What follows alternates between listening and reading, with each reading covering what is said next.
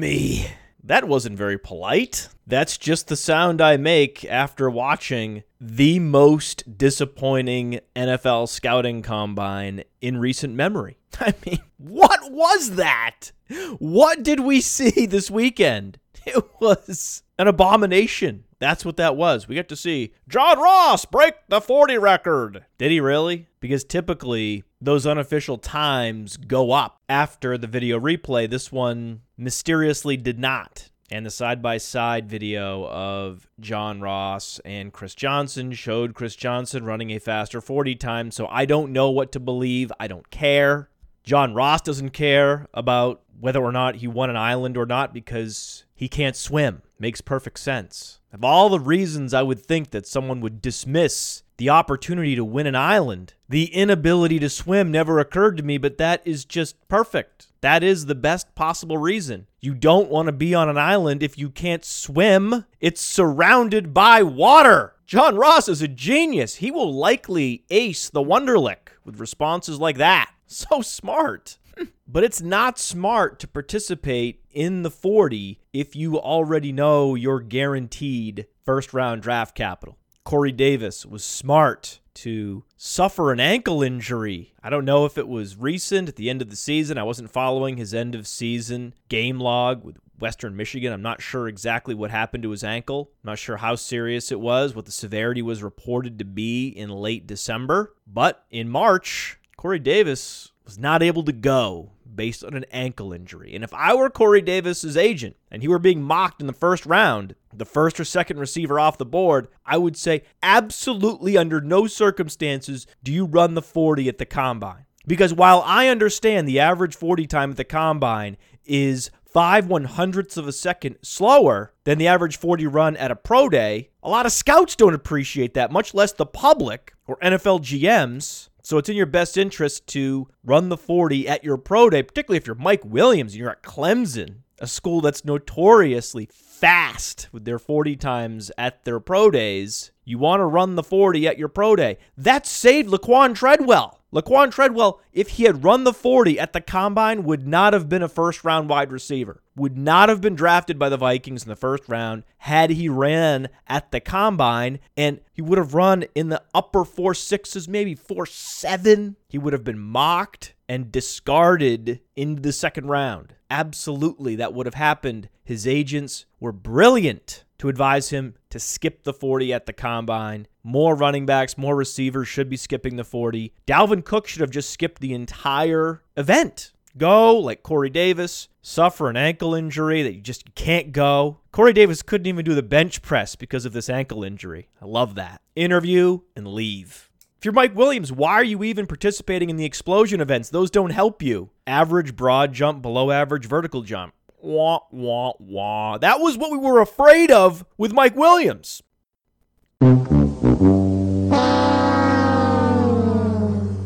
Because his primary skill is winning jump balls in contested situations, he needs vertical explosion to win in the NFL. It's a requirement of a player who wins with strength at the catch point, not with target separation, to be vertically inclined. Dez Bryant is vertically inclined. Dez Bryant has a vertical jump and overall burst score on playerprofiler.com above the 80th percentile. So when you see a Laquan Treadwell check in below the 50th percentile in burst, and you see Mike Williams check in below the 50th percentile in burst, that is absolutely a red flag. There's another wide receiver that outmuscles opposing cornerbacks in contested situations. A jump ball winner. Allen Robinson. Allen Robinson's burst score, 129.8, 87th percentile. Laquan Treadwell's burst score, 114.6, 18th percentile. Oof. Mike Williams better than that, but not by much. It's terrifying if you're going to be drafting Mike Williams. It's terrifying if you're thinking about drafting Dalvin Cook as well. 109.9 burst score, 8th percentile. I mean, what is happening? Leonard Fournette's vertical jump was 28.5 inches. What is this? Seeing these combine measurables come in this past weekend, the room started spinning on me because this 2017 draft class has been sold to be one of the better, deeper, more talented draft classes in recent memory, and it is absolutely not. We talked about this with Rich Rebar on the show 2 weeks ago. Until we get the full composite profiles on these players and we know how athletic they are, how can we possibly feel comfortable trading for a first-round rookie pick, for example? You saw so many Dynasty League enthusiasts trading for first-rounders, thinking they were acquiring a surefire star, a can't-miss prospect. There are no can't-miss prospects in this class. Corey Davis is the closest thing to a can't-miss prospect, but the problem is he went to Western Michigan.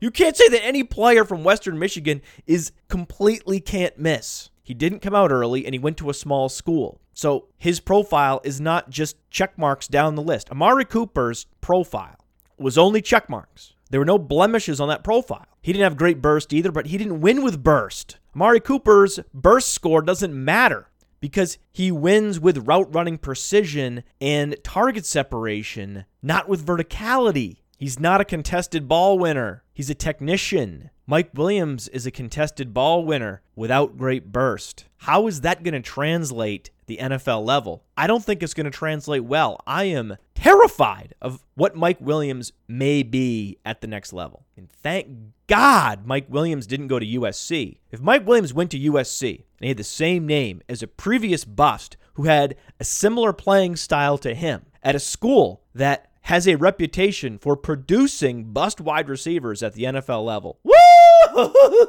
he wouldn't be a first-round draft pick just based on superstition alone. Thankfully, Mike Williams went to Clemson, which has a reputation for producing exceptional NFL wide receivers. Sammy Watkins, Martavis Bryant, DeAndre Hopkins, all recently. I still like Jaron Brown. And don't give me Adam Humphries. Adam Humphries was a cardboard cutout wide receiver last year. He just happened to be a healthy body that knew the system after all the other bodies fell around him and went to injured reserve. Russell Shepard, Lewis Murphy, Vincent Jackson. Just down, down, down they go. Who's left? Adam Humphries. Adam Humphries was just the guy that was left. And now we're hearing the Tampa Bay Buccaneers are looking to add a wide receiver in free agency and or the draft. And so former Clemson wide receiver Adam Humphries will be relegated in 2017. Adam Humphries capped out in 2016. That's peak Adam Humphries. 55 receptions, 622 yards, 2 touchdowns, 8.7 fantasy points per game for Adam Humphries in 2016 represents peak Adam Humphries. It's never going to get better than that for Adam Humphries because he's never again going to be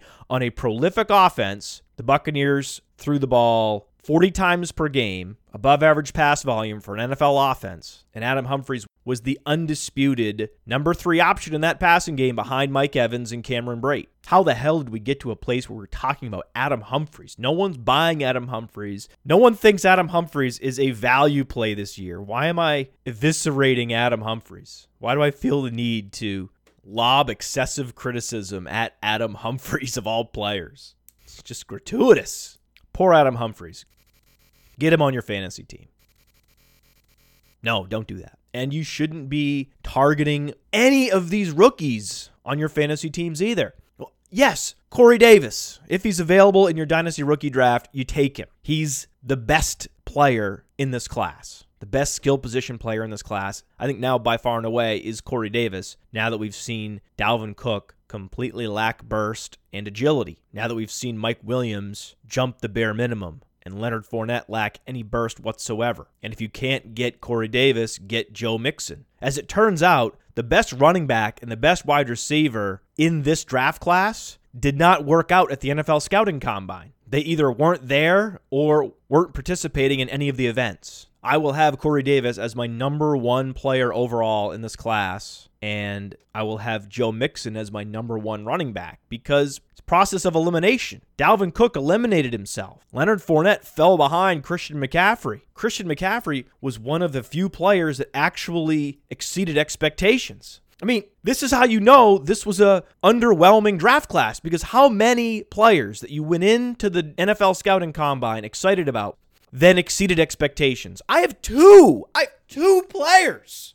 Christian McCaffrey and Chris Godwin. 2 Chris's. That's it. Usually the NFL Scouting Combine is fertile soil for confirmation bias farming. Chris Godwin, one of the few wide receivers we liked heading into the combine, well above average, college dominator, college yards per reception, breakout age 19.5, and what he did at the combine exceeded everyone's expectations. 128.3 SparkX score, that Nike athleticism metric, 95th percentile. Woo! His burst score was the worst of all the metrics. 124.2, 67th percentile, well above average, and it just gets better from there. 1101 agility score, 109.5 height-adjusted speed score, 88th percentile. Chris Godwin looks like a quality flanker at the NFL level. His best comparable player on Player Profiler is Pierre Garçon, and Pierre Garçon led the NFL in targets one season. Out of that flanker position, running those drag routes, I see Chris Godwin winning in a similar fashion. At 6'1", 209, he has a high BMI, be great in the run game as a blocker, and then be great in those rub routes, strong at the catch point underneath.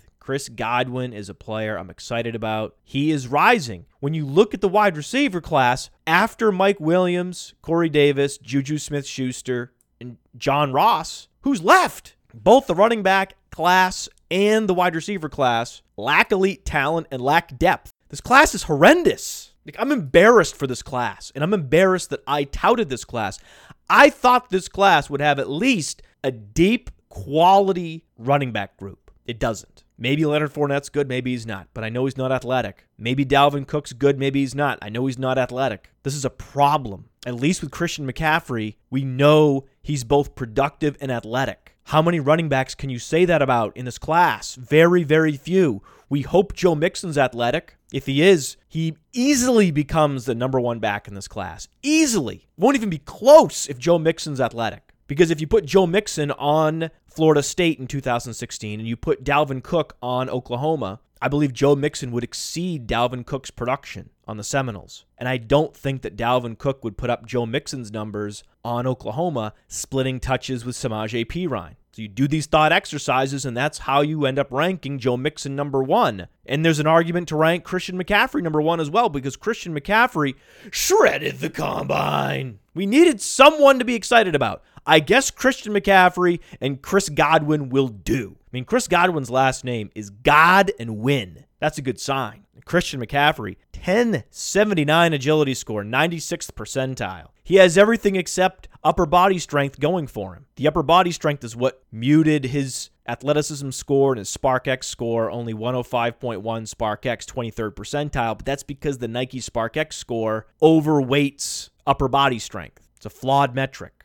We show the metric because that's the metric people want to see, but our athleticism score metric is a better metric. And that's why you need Player Profiler's data analysis tool. Go to playerprofiler.com/data-analysis and get data analysis, because only with data analysis do you have access to our proprietary athleticism score metric, which is better than the Spark score because we don't weight upper body strength nearly as much, number one. And number two, the metric is more size adjusted. So the heavier backs get a bigger premium with our athleticism score than the SparkX score. So Christian McCaffrey's athleticism score is much higher than his SparkX score. Just another reason to get data analysis. Also, data analysis allows you to select draft year. So you can then sort by draft year and you can see how this class stacks up to other classes. And then you'll find out very quickly, oof, stinky.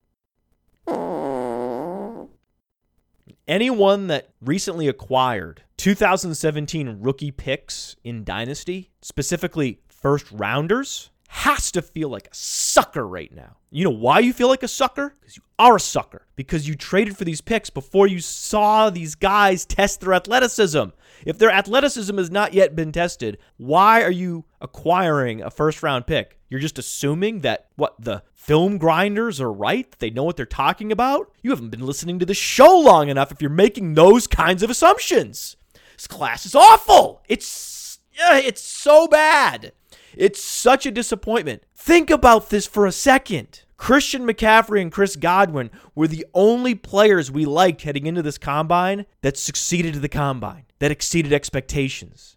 That is demoralizing for anyone that follows the NFL draft closely and is heavily involved in dynasty leagues like myself. Dalvin Cook, what are you doing? 109.9 burst score and an 1180 agility score are both below the 10th percentile. Do you realize what company Dalvin Cook is keeping, being below the 10th percentile in both burst and agility? It's horrifying. Dalvin Cook should not have tested at the combine. He had a first-round grade. Why did he test? Why? It was a mistake. He runs a faster 40, does better in the agility drills, and jumps farther and higher at Florida State. Gives him longer to prepare, a more comfortable environment. Why not? What is the point of participating in these combine drills if you're Dalvin Cook and Leonard Fournette? Fortunately, it won't matter. Why won't it matter for Dalvin Cook? Dalvin Cook and Leonard Fournette will be drafted in the first round. Why? Why won't they suffer the consequences of underwhelming scouting combines? The answer? Ezekiel Elliott.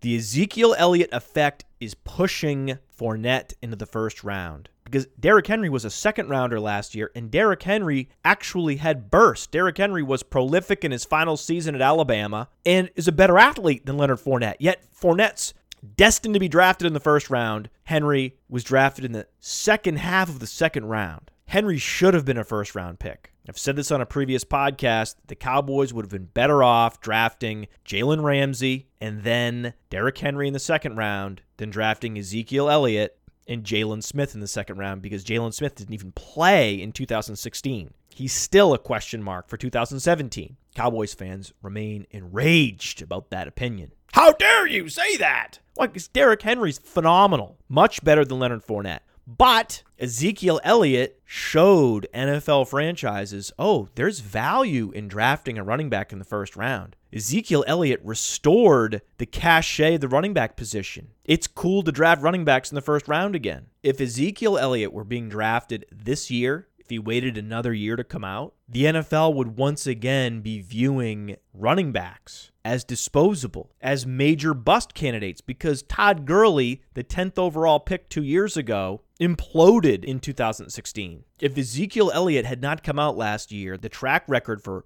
first-round running backs would remain catastrophic. NFL GMs would be hesitant to draft even Ezekiel Elliott this year after the season that Todd Gurley just posted. But that's not what happened. Ezekiel Elliott came out in 2016, and he was an MVP candidate, 4th overall pick, and he has changed the perception of the position. GMs now value the running back position more than they did last year and will be drafting multiple running backs in the first round this year that don't deserve to be first-round picks.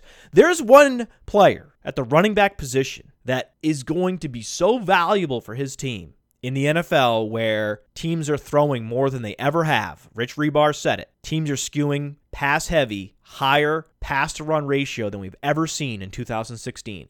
Given this play-calling environment and this trend toward more passing, more up-tempo offenses, the one player in this draft, other than Joe Mixon, who deserves to be selected in the first round is Christian McCaffrey. But for reasons that have nothing to do with their play on the field, Joe Mixon will not be a first-round pick, and Christian McCaffrey probably will not be a first-round pick because, number one, he's perceived as small. He is less than 205 pounds, and he's white. So there are two prejudices working against Christian McCaffrey. I believe those prejudices will push him out of the first round. And I believe that Dalvin Cook and Leonard Fournette will be drafted in the first round inappropriately. And Joe Mixon and Christian McCaffrey will fall out of the first round, even though they are the only two first-round talents in this entire draft class. If I were running a real NFL franchise, I would not be drafting a running back in the first round, but I would consider Corey Davis. I would. And the nice thing is, we have now a fantasy draft platform that closely mimics the experience of being a real NFL general manager, and that's Reality Sports Online. If you're going to start a new dynasty league, like we are at Roto Wonder World Radio, I highly suggest using the Reality Sports Online platform. It's the perfect combination of flexibility and ease of use. I've lamented this before on the show. My Fantasy League is great, but the settings are confusing. My Fantasy League tries to be everything for everyone, and they end up being the most frustrating platform for me to set up leagues on. So I'm excited to launch a league on the Reality Sports Online platform. And in previous shows, I've asked you all to submit contest entries. explaining why you would be a better NFL general manager than Ted Thompson, for example, or just in general, what makes you a good general manager? What skills do you bring to the table? And we have some winners. I'm going to announce some winners. We've had 2 weeks of entries come in. The winners are Zach Kruger, Derek Womack, Russell Franchianini, and Robert Strong. And we'll continue to announce winners in the weeks ahead. It's a 12-person league, and it is sponsored by Reality Sports Online. They are setting up this league for us and providing all the prizes for those that make the playoffs and win the championship. So we're very grateful to Reality Sports Online for partnering with Roto Underworld Radio, number one, but also providing a better fantasy platform for all of us to manage our leagues. We've had some developments in the last week. Beyond the combine, Jamal Charles is a free agent now. Adrian Peterson is a free agent, and Brandon Marshall is a free agent. Of those players, I'm most excited about Jamal Charles because I think Jamal Charles lacks the wear and tear, much less mileage on those tires. Fewer collisions for Jamal Charles than Adrian Peterson. I think there's a very good chance Adrian Peterson is barely fantasy relevant this season and then in 2018 flushed out of the league completely. Adrian Peterson is a low BMI player who runs to contact and has been injured frequently in the last few years. That's a formula for getting hurt again and underperforming and then being flushed out of the league. The reason why Frank Gore is still performing is because he has a very high BMI and he hasn't been hurt at all in the last few years. But we're worried seeing Matt Forte sustain severe injuries last season. I'm worried seeing Adrian Peterson sustain severe injuries the last 2 seasons because neither Matt Forte nor Adrian Peterson have that stocky, low-to-the-ground stature that Frank Gore has. They do not have the same body mass protecting all their connective tissue. Adrian Peterson takes huge hits, and he has been taking huge hits for a long time, and I'm not sure how many hits he has left that he can take. Jamal Charles, on the other hand, avoids contact, has far fewer carries on his odometer, and I believe still has explosiveness to be an RB2 in fantasy in a satellite back role, hopefully for a team like the New Orleans Saints. So I am acquiring Jamal Charles for a second-round pick, especially now that we know this class is fraudulent. You can punt these second-round picks. They're worthless. I mean, who's going to be available in the second round? So go get Jamal Charles, a player that can help you win a championship this year. Now, what about Brandon Marshall? Well, I'm excited for Brandon Marshall, the person. I don't necessarily think Brandon Marshall is going to be a top 20 wide receiver this year. I think that's a long shot, no matter where he lands. Maybe if Brandon Marshall lands in Green Bay and supplants Devontae Adams, there I can see him being a WR2 in fantasy. But it's difficult to see it anywhere else. But thinking about Brandon Marshall beyond fantasy, I'm just excited for the man. Think about what he's had to endure for his career. These are the quarterbacks that Brandon Marshall has suffered under during his NFL career. Jake Plummer, Jay Cutler, Chad Henne, Matt Moore, Jay Cutler, Josh McCown, Ryan Fitzpatrick, Bryce Petty. Those are the quarterbacks that have thrown passes to Brandon Marshall throughout his career. Jake Plummer, in his rookie year, was the best quarterback Brandon Marshall was tethered to. Jake Plummer. Brandon Marshall's been in the league more than 10 years, and the best quarterback that he could find to throw him the ball was Jake Plummer in his rookie year. Now Brandon Marshall has the ability to go out and sign with any team he wants. And of course, Brandon Marshall is going to want to play for a winner, but beyond that, I'm excited that he could not only play for a winner, but play for an accurate quarterback. A quarterback that can deliver him the ball in the right place at the right time consistently. He's never had that ever in his career.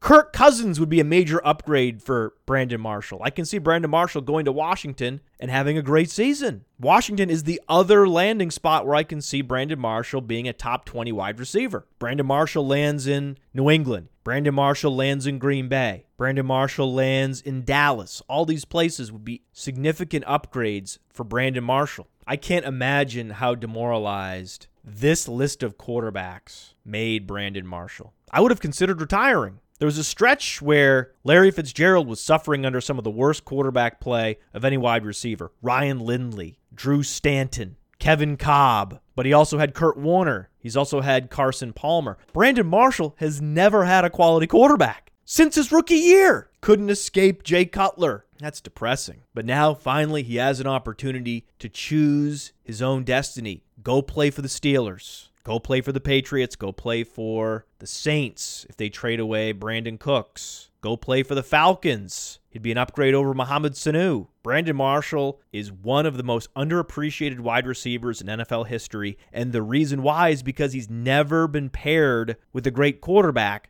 So there's so many yards, so many receptions and yards and touchdowns that Brandon Marshall never accumulated because he was never with a quarterback that could deliver the ball accurately, consistently. We'll never know how great Brandon Marshall could have been if he were drafted by the Saints and spent his entire career in New Orleans. We could be thinking of Brandon Marshall as the best receiver of all time, a player poised to challenge Jerry Rice's records. We'll never know what he could have done with great quarterback play. But at least now we get to see him fulfill a professional dream to play with a good quarterback. Could be Marcus Mariota in Tennessee. There's a lot of options for Brandon Marshall, and I'm excited for him.